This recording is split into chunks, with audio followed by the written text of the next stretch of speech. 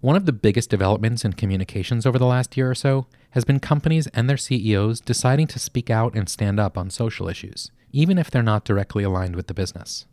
Merck CEO Kenneth Frazier is the first to leave President Trump's business council after Charlottesville. In the wake of Parkland, Dick's and Walmart raised the minimum age for gun buyers at their stores and banned the sale of assault weapons altogether. And Nike ties its brand to Colin Kaepernick, one of the most polarizing public figures in sports. Brands are taking stands now more than ever, and while it may be that conscious capitalism is taking root, companies do need to make well-reasoned strategic choices about if, when, and how they're going to engage on these issues. That's one of the questions we tackled at this year's Page Annual Conference, in a session led by Paul Argenti of the Tuck School of Business at Dartmouth. In this episode, Paul lays out his framework for weighing these decisions with a focus on the risk of engagement and how well a particular issue is aligned with a brand. You'll also hear from Linda Rutherford of Southwest Airlines, who describes the process that she and her team developed to help inform these decisions, including a traffic light model that synthesizes multiple stakeholder perspectives. I'm Elliot Mizrahi. This is the new CCO. I got interested in this topic actually this past year as a result of a phone call from a reporter who calls me fairly regularly and never quotes me. She's actually one of the favorite people I talk to because we can get into an hour-long conversation. I know I can say all kinds of things, and she can say all kinds of things, and usually 90% of the time it doesn't end up in print. And this time she said, you know, all of these situations starting with Charlottesville and bathrooms in North Carolina and moving forward, like, what are you thinking about this? And we got into a conversation that really, I just wanted to share with you the three things that started my thinking around this. The first is, how can organizations communicate their values in an authentic, consistent way given increased polarity? It becomes more complicated in these times than perhaps it was in the past. The second question was, how should organizations determine when and how to respond to social or geopolitical changes? And this is the question that really started the conversation and ultimately the article, I think, that she was working on. You know, when is the right time to do it? And I don't think these two things are, here for no reason. These two things are intricately linked because in my mind, a lot of it depends on who you are and what your values are. And that also is the problem for a lot of companies because those aren't as embedded and understandable as they should be. And I've written extensively about that, do a lot of work in the area of trying to translate strategy into communication. And then the third question was, how should organizations think about the cost-benefit calculations of their responses and their strategy? So those are the three things that kind of got us going on this. And that led, after I thought about it, I thought, well, I ought to write something about this. I wrote a short piece. I did a webinar for what was then, I think, still the Corporate Executive Council for their diversity and inclusion practice, it's now Gartner. And then after that, I actually have talked to some people in this room and others about this topic as you try to think through what to do, and have gotten interested in it, just intellectually interested in it.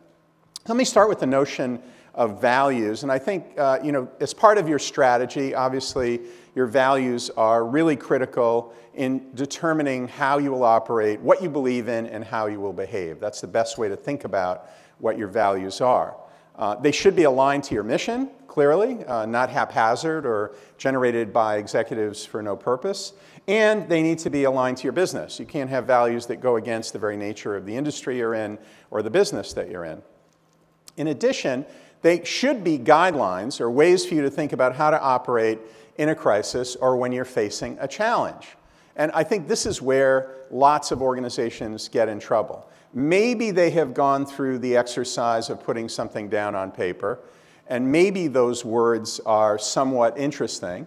And the reason I know this is I've studied the values of all of the Fortune 100 companies as much as I could. And even in the process of trying to get companies to tell me what they are, I had one communications executive who will remain unknown to you say to me when I said, "What are your values?"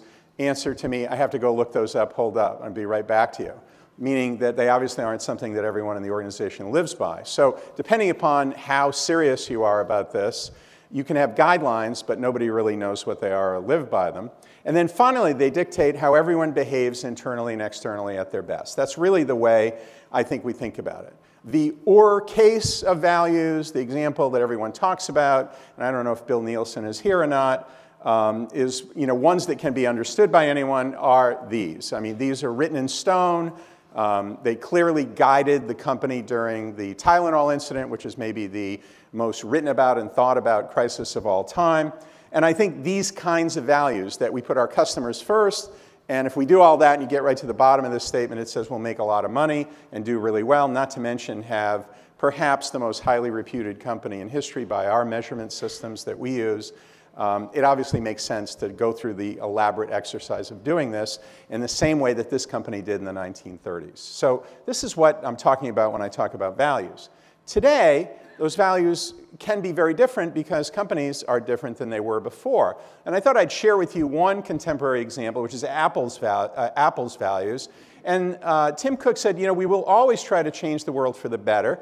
That was the motivation behind creating Apple when it was created, and it's still the motivation today, because a lot of what we do is not easy. We take some spears along the way, but we always try to do what's right. So it's not surprising then that Apple would weigh in on what was going on in Charlottesville with this and say, regardless of your political views, we must all stand together on this one point, that we are all equal as a company through our actions, our products, and our voice. We will always work to ensure that everyone is treated equally and with respect. So in thinking about this from the perspective of older companies that have very established values that are written in stone, newer companies that maybe they aren't as clearly written down, but clearly the company lives by them, I thought that the first thing is that the values alignment is relevant to how you respond. How relevant is this issue to our core business and values? So today, coming down from Hanover, I open up the New York Times,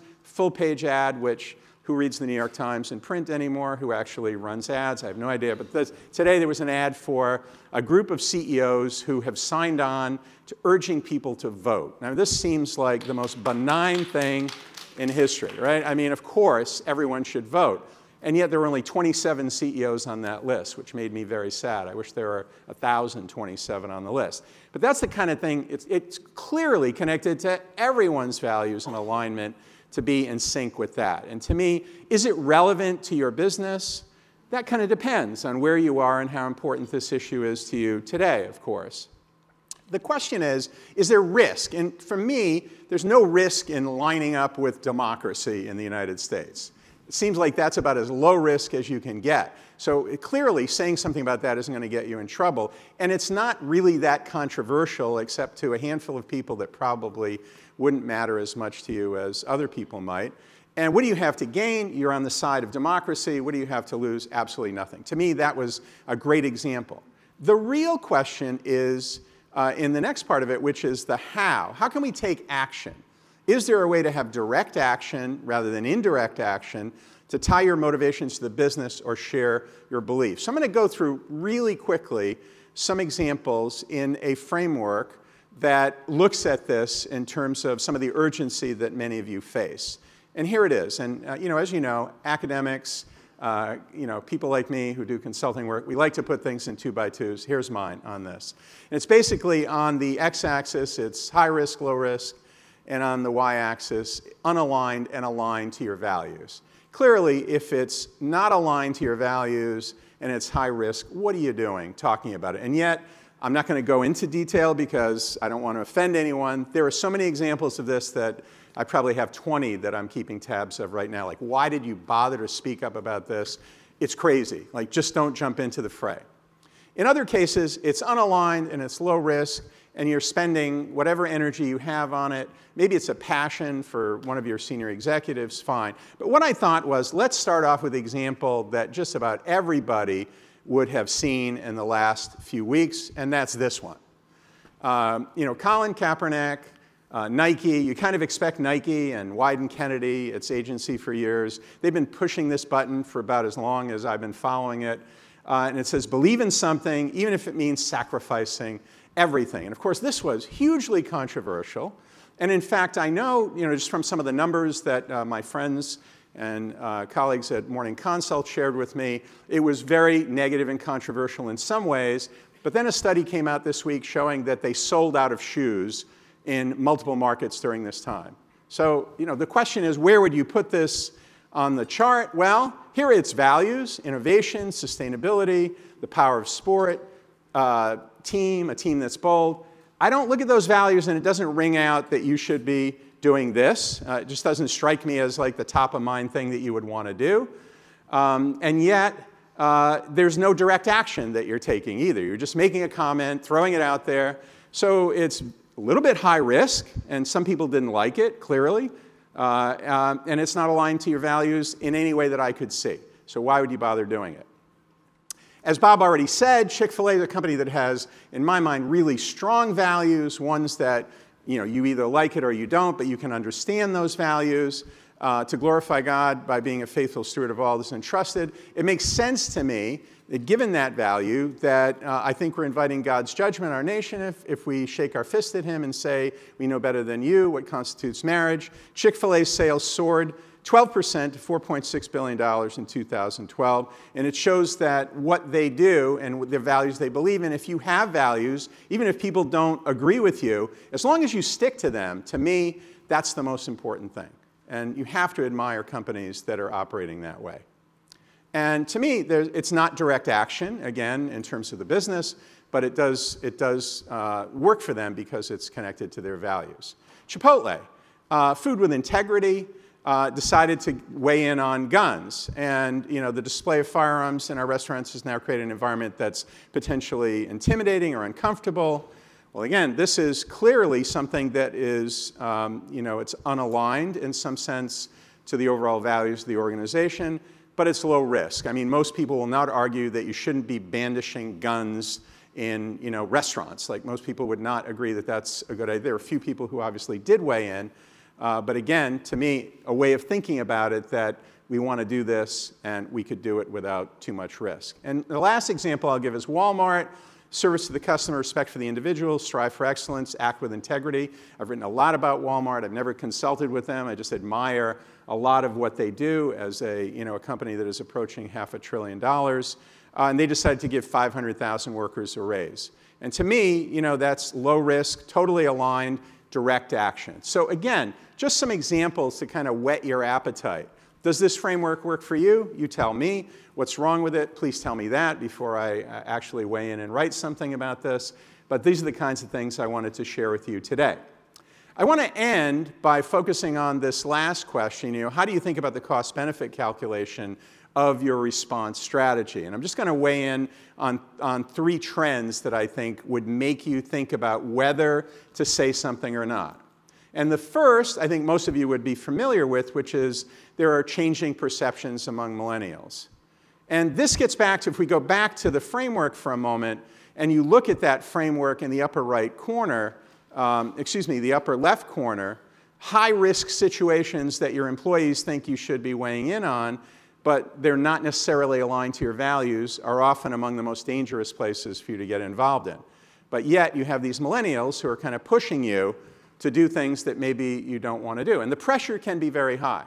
Employees and customers and values are not necessarily all easily lined up, which is part of the problem. We know that CEO activism is also a key part of this, and many CEOs have decided they want to weigh into this, and that's a good thing. But again, how connected is it? And the last is this: what's the opportunity cost of not responding? Again, you all as communicators know that if you don't say anything, it's not that you're not saying anything. You're saying something pretty profound when you don't weigh in. So I'll end with these. First, a lot of the studies, and again, I'm trying to give you the most conservative information that we have from research, show that about half of millennials want their CEOs to speak out. It probably is more than that. I'm giving you what I think is the conservative end of this. They want you to talk all the time about everything. The second point on CEO activism, a Harvard Business School Fuqua study that I looked at showed that when individuals are told that Tim Cook says a law is discriminatory, support for that law falls by 10%. And here's another thing that goes along with that. In addition, intent to purchase Apple products goes up. Now, if you know that, you've got to be thinking a lot about what you're willing to weigh in on. And I didn't go through the Apple examples that I use. Some of them make a lot of sense to me. Some of them are completely crazy in terms of what is happening when Tim Cook says something. And it's clearly being driven by maybe what he wants to do. But here's my last slide. What is the opportunity cost of not responding? And this is now far enough away, and maybe it's far enough away from you people sitting in the back that you can't even see it, that you don't remember who these people are. Does anyone remember who these CEOs are and what they did not do? Anyone? Pardon me? Mary Barra, CEO of General Motors. Toby Cosgrove, CEO of Cleveland Clinic, Jack Welch, Michael Dell. Everybody now know? They didn't comment on Charlottesville. They were sitting on the president's advisory panel and said nothing. That did not come without cost, and I think that's key.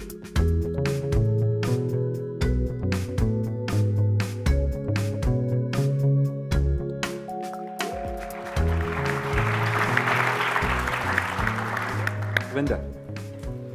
So I'm sure many of you in the room as CCOs often also find yourself in the role of chief integrator.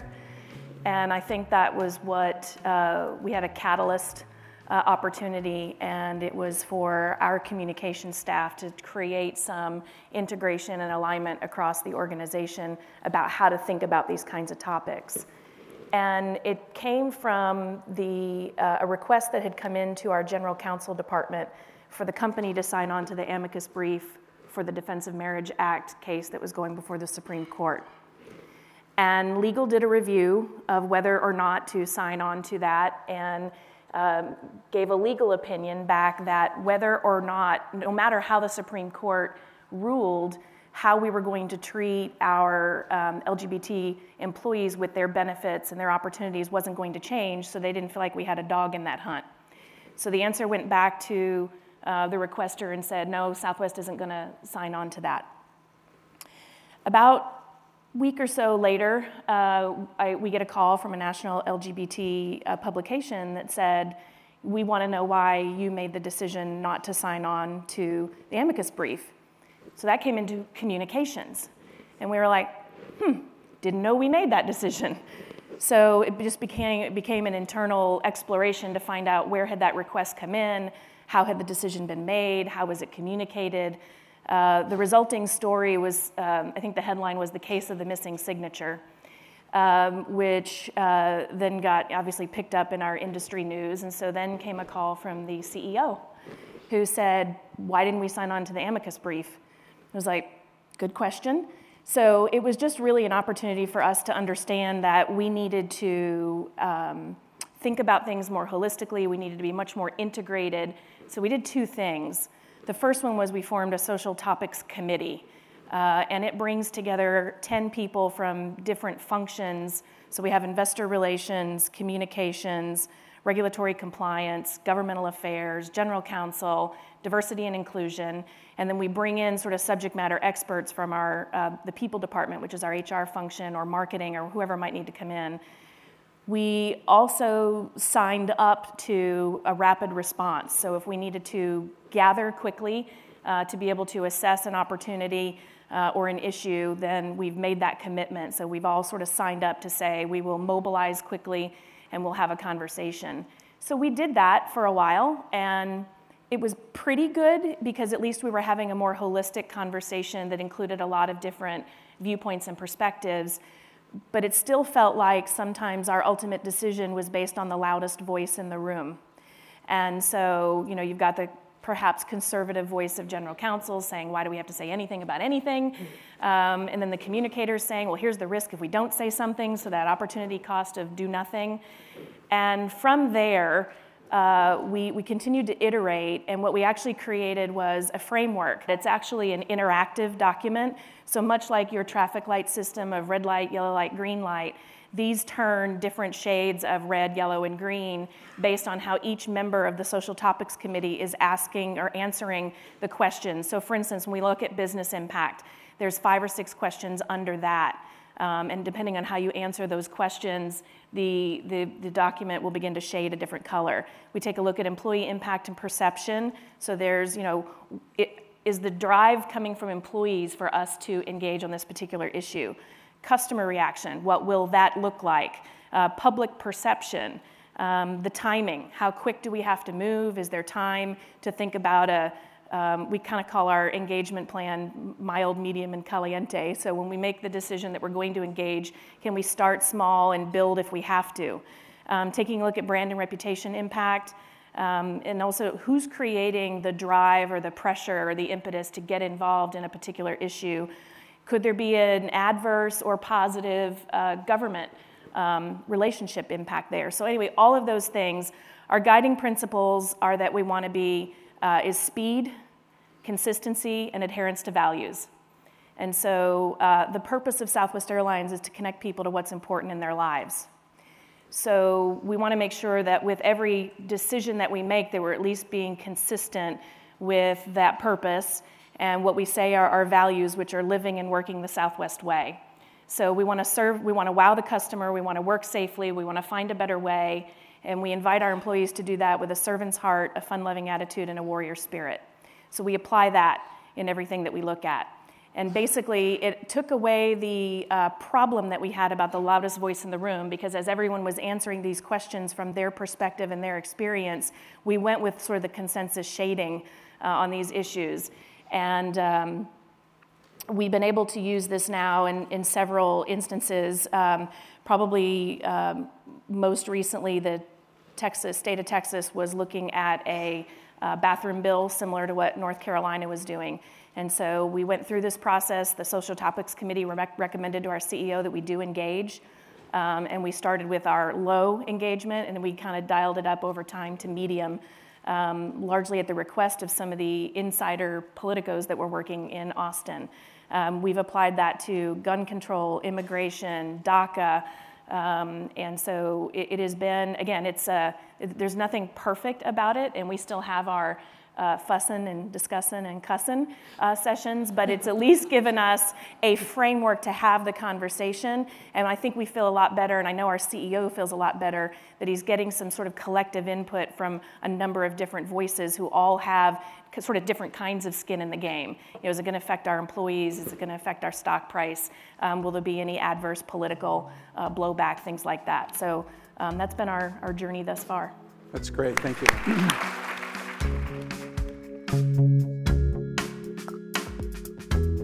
Thanks so much for listening.